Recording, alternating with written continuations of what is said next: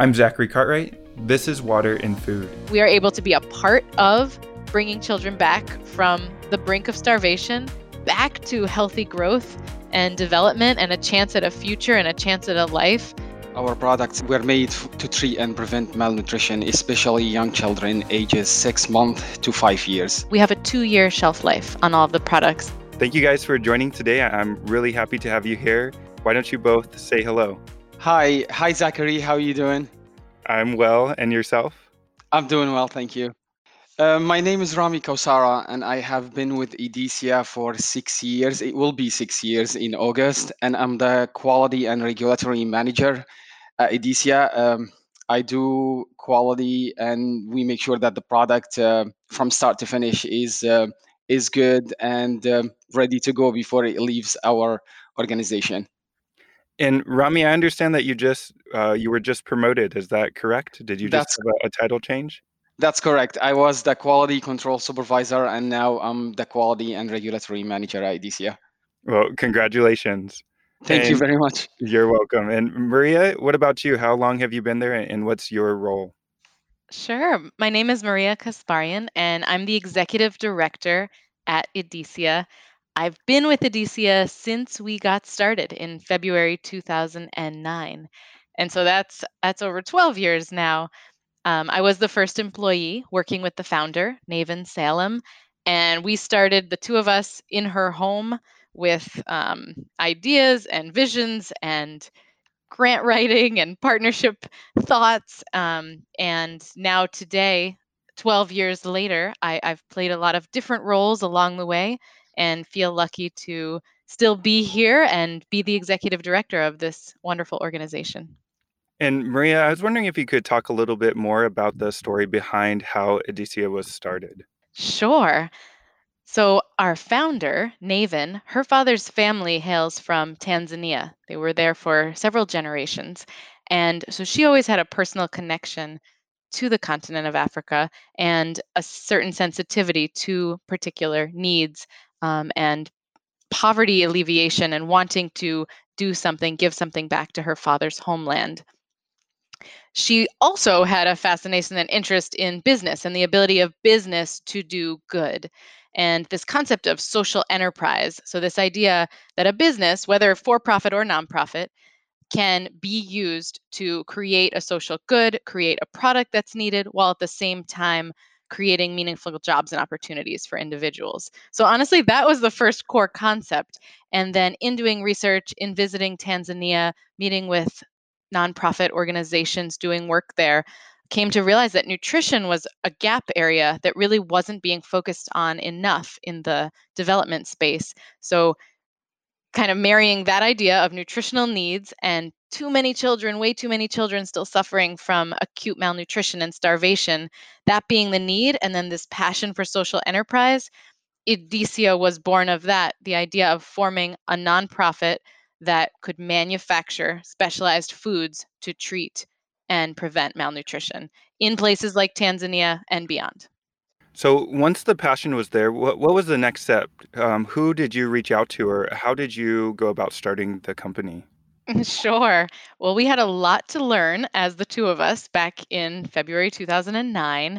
And one of the first organizations we reached out to was Nutriset, who is the French company who originally invented this range of products, along with some other partners, but in the late 1990s. So they are one of the four leading experts, of course, in ready to use therapeutic foods, as they are known. The brand name that's best well known is called Plumpy Nut. They developed those and then piloted them with various organizations in the field over the early 2000s. By the mid 2000s, it was accepted widely by the powers that be in nutrition. So, the World Health Organization, the Standing Committee on Nutrition, UNICEF, the World Food Program, that these types of products were the best case standard of care for children with severe acute malnutrition to rehabilitate them and cure them. So, at that point, Nutriset started licensing out their technology to other suppliers, primarily in developing countries where these products are used. So they first had a partner in Niger, in Niamey.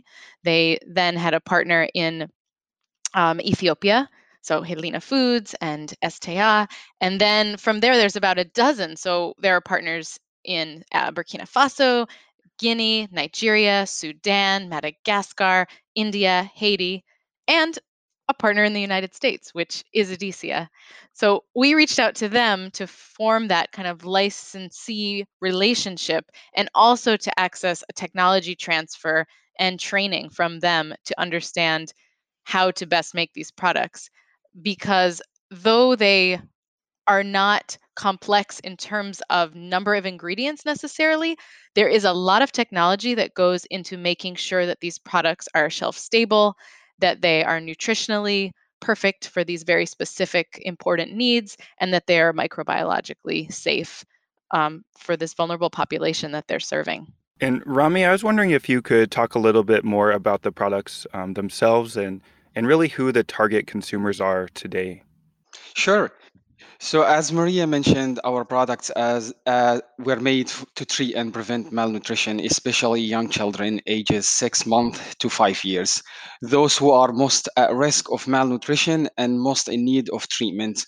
Additionally, we have products that are specialized, ready-to-eat food for vulnerable population, such as pregnant and lactating moms, people living with HIV. So our partners, such as UNICEF, WFP, and USAID, we partner with them to distribute basically the products that we make. And Maria, you mentioned that these products are only composed of just a few ingredients. Can you talk a little bit more about those ingredients and what really makes your products unique? How are you hitting that long shelf life that you mentioned before? Mhm. So the core ingredients of our range of products are peanuts, soy, vegetable oils, milk, both milk powder and whey, vitamins and minerals. Um, those are the main ingredients. So in different balances, of course, according to different formulations. One of the things that makes the product unique is in the name itself, ready to eat therapeutic or ready to eat supplementary foods. They're ready to eat because they're shelf stable. They don't require any reconstitution with water. They don't require any cooking. That does mean that the packaging and preparation is important for the shelf life. So they're packaged in a metallized polyester that has very low oxygen transfer and is opaque. They are also nitrogen flushed. And we also have very specific standards around things like water activity, which I know we're going to talk more about today. Yeah, we're headed that direction. But I want to understand, by using the nitrogen flushing and by using the correct packaging and the correct water activity, what type of shelf life are you seeing for these products? How long does that last? Yeah, so we have a 2-year shelf life on all of the products, and that's under pretty hot, humid conditions. So 2 years is at 30 degrees Celsius or below, which is about 86 degrees Fahrenheit. We also do shelf stability studies on all the products at both 30 and 40 degrees Celsius to see how they do. But 2 years is basically what we're looking at for shelf life. They've And you got a mentioned, oh, go ahead.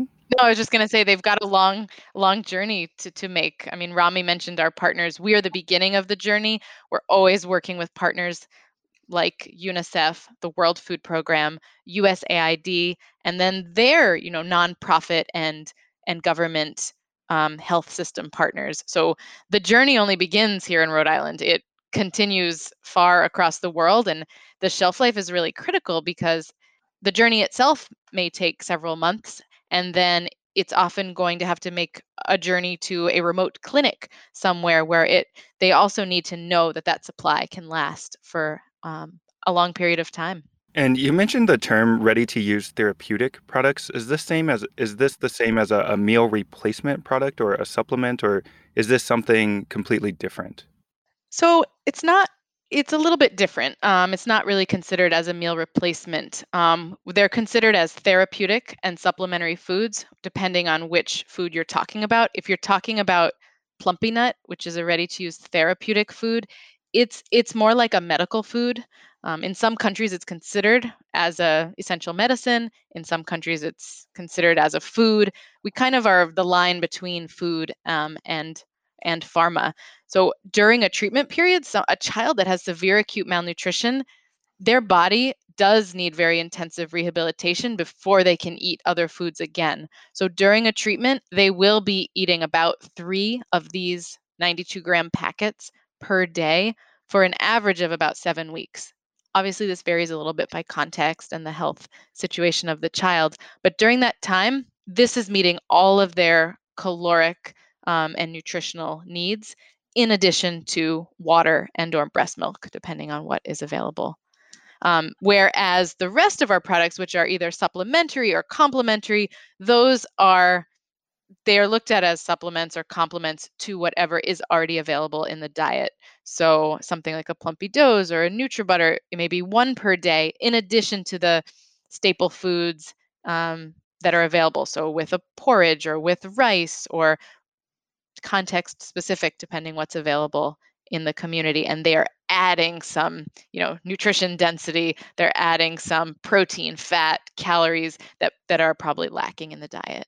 And Rami, I want to ask you a question about the packaging, because I understand that the packaging relates to the extent of malnutrition, and that helps to make sure that the right products is being consumed. Can you talk a little bit about the packaging and how you came up with the color of the packaging for each of your products? Sure. So our packaging basically matches the MUAC tape, and it's basically a tape that is used to measure the extent of malnutrition. So they usually use it to measure the mid upper arm circumference. So basically, when you have that, it will show you if it needs Plumpy Dose, or like if it needs Plumpina or RUSF, which is type of some of our products. So if it's in the red area, it will be severe acute malnutrition. If it's the orange zone, it will be moderate malnutrition. And then in the green area for like the babies that need like some supplements with the breastfeeding from their mom. Yeah, I really like how straightforward you've made that, and how you've related it to the tape and to the extent of malnutrition. That makes a lot of sense.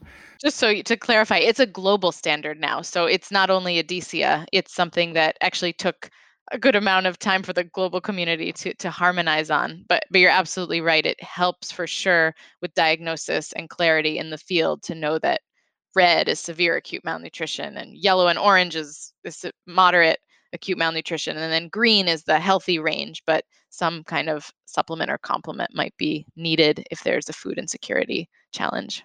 Yeah, thank you for clarifying that. When did that happen? When did everyone agree that yes, these were the colors and this is the way that we're going to move forward? Good question. It's been more than 5 years now. I want to say it's like 7, 8 years ago.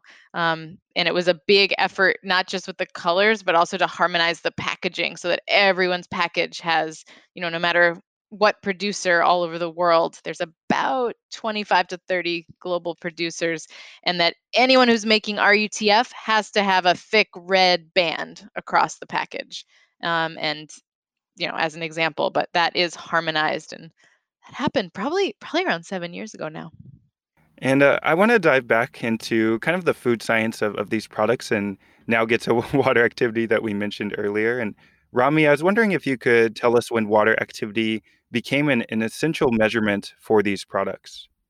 So before 2015, the regulations were set to be concerned with the upper limit for water activity.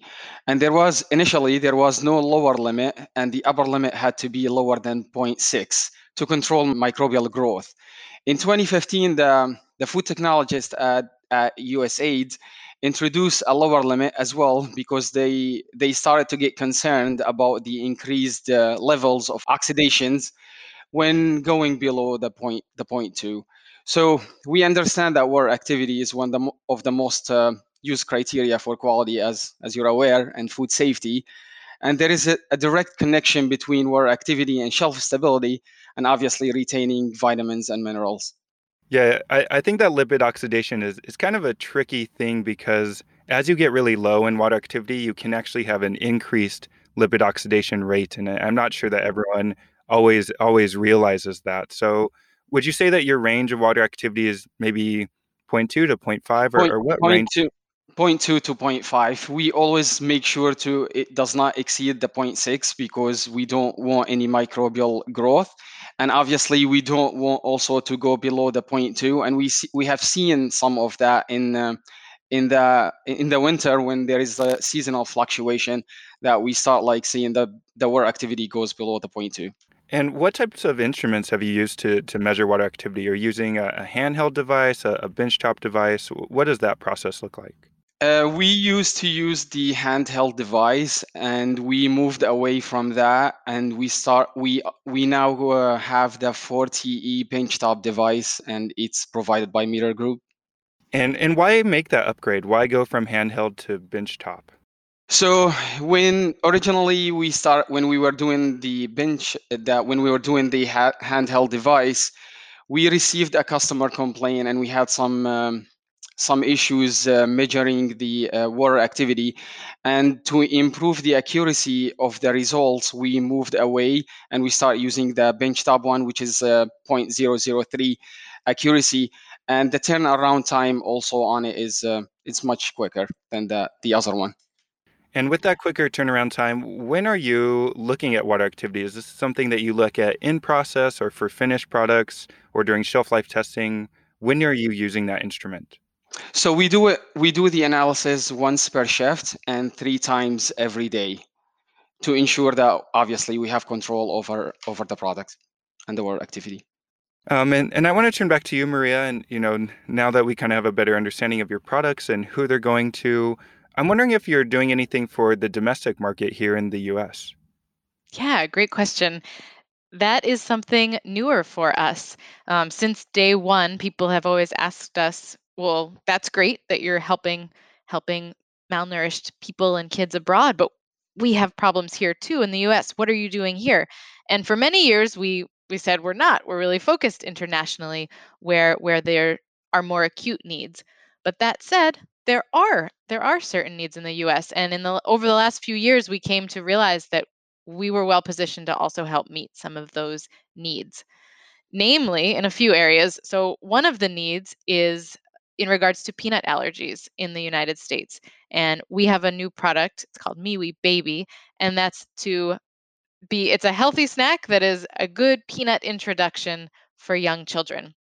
So, we realized kind of the research and pediatric advice around introduction of allergens was really turned on its head a few years back. So the advice of avoiding allergens for long periods of time or until a child was older really switched. And now the advice is that allergens like peanuts should be introduced earlier at 4 to 6 months and then at regular intervals to actually help decrease significantly the incidence of peanut allergy.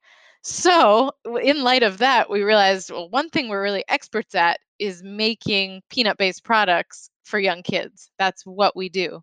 And there weren't a lot of products like that available in the domestic market. Now there are a few, one of which is ours.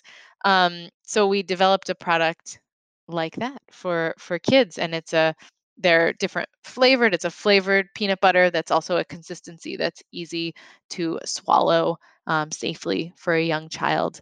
And so that's for one. Additionally to that, there are different nutritional needs in the U.S.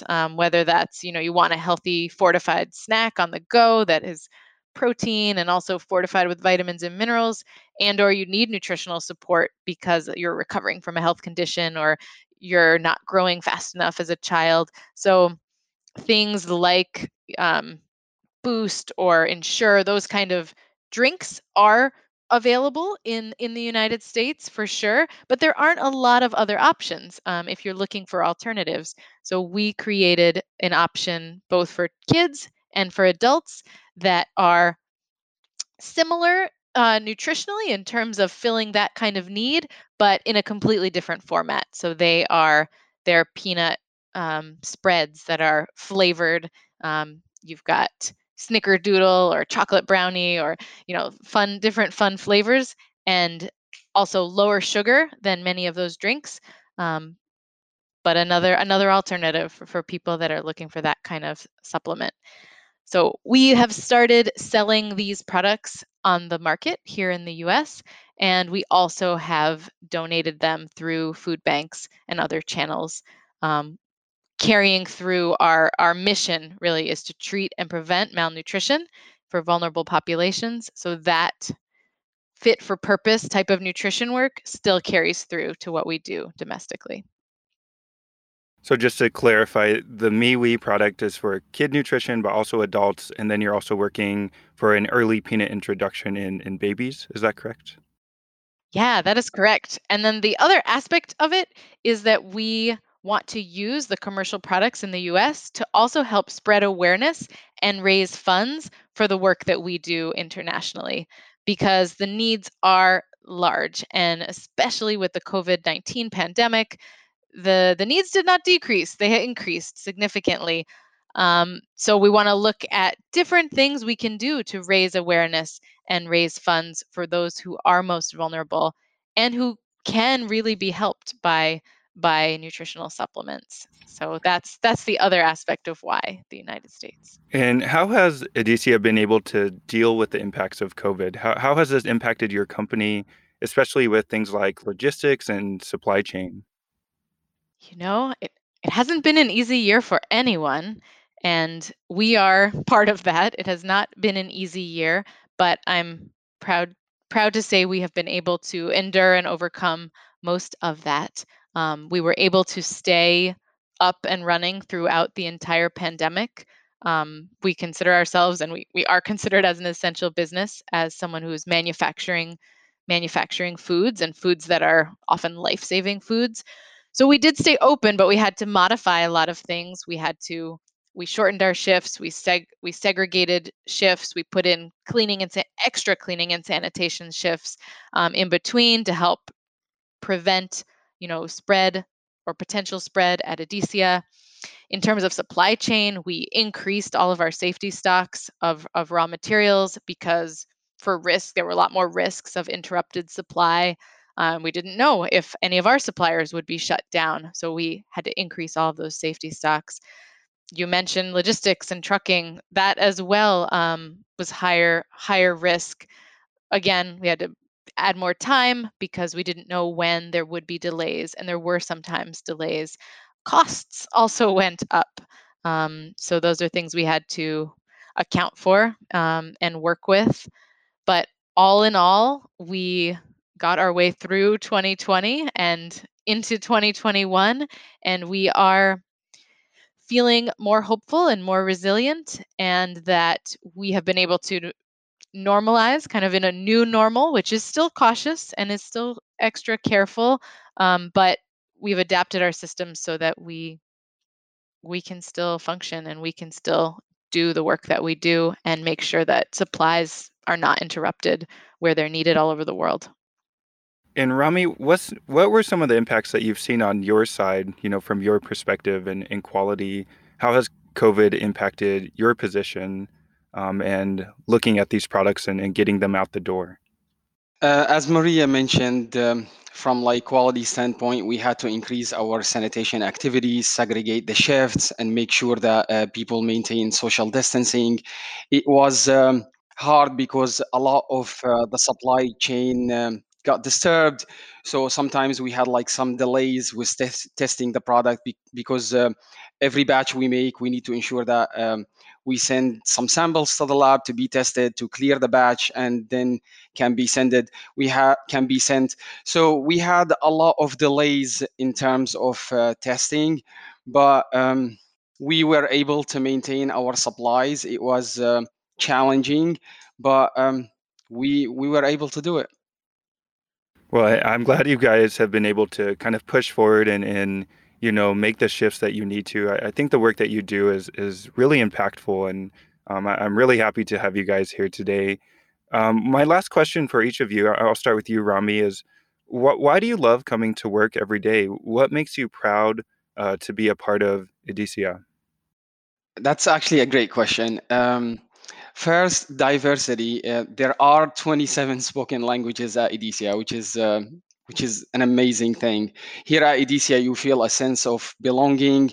The management team also ensures to recruit from the refugee population. So we also ship the products that we make all over the world.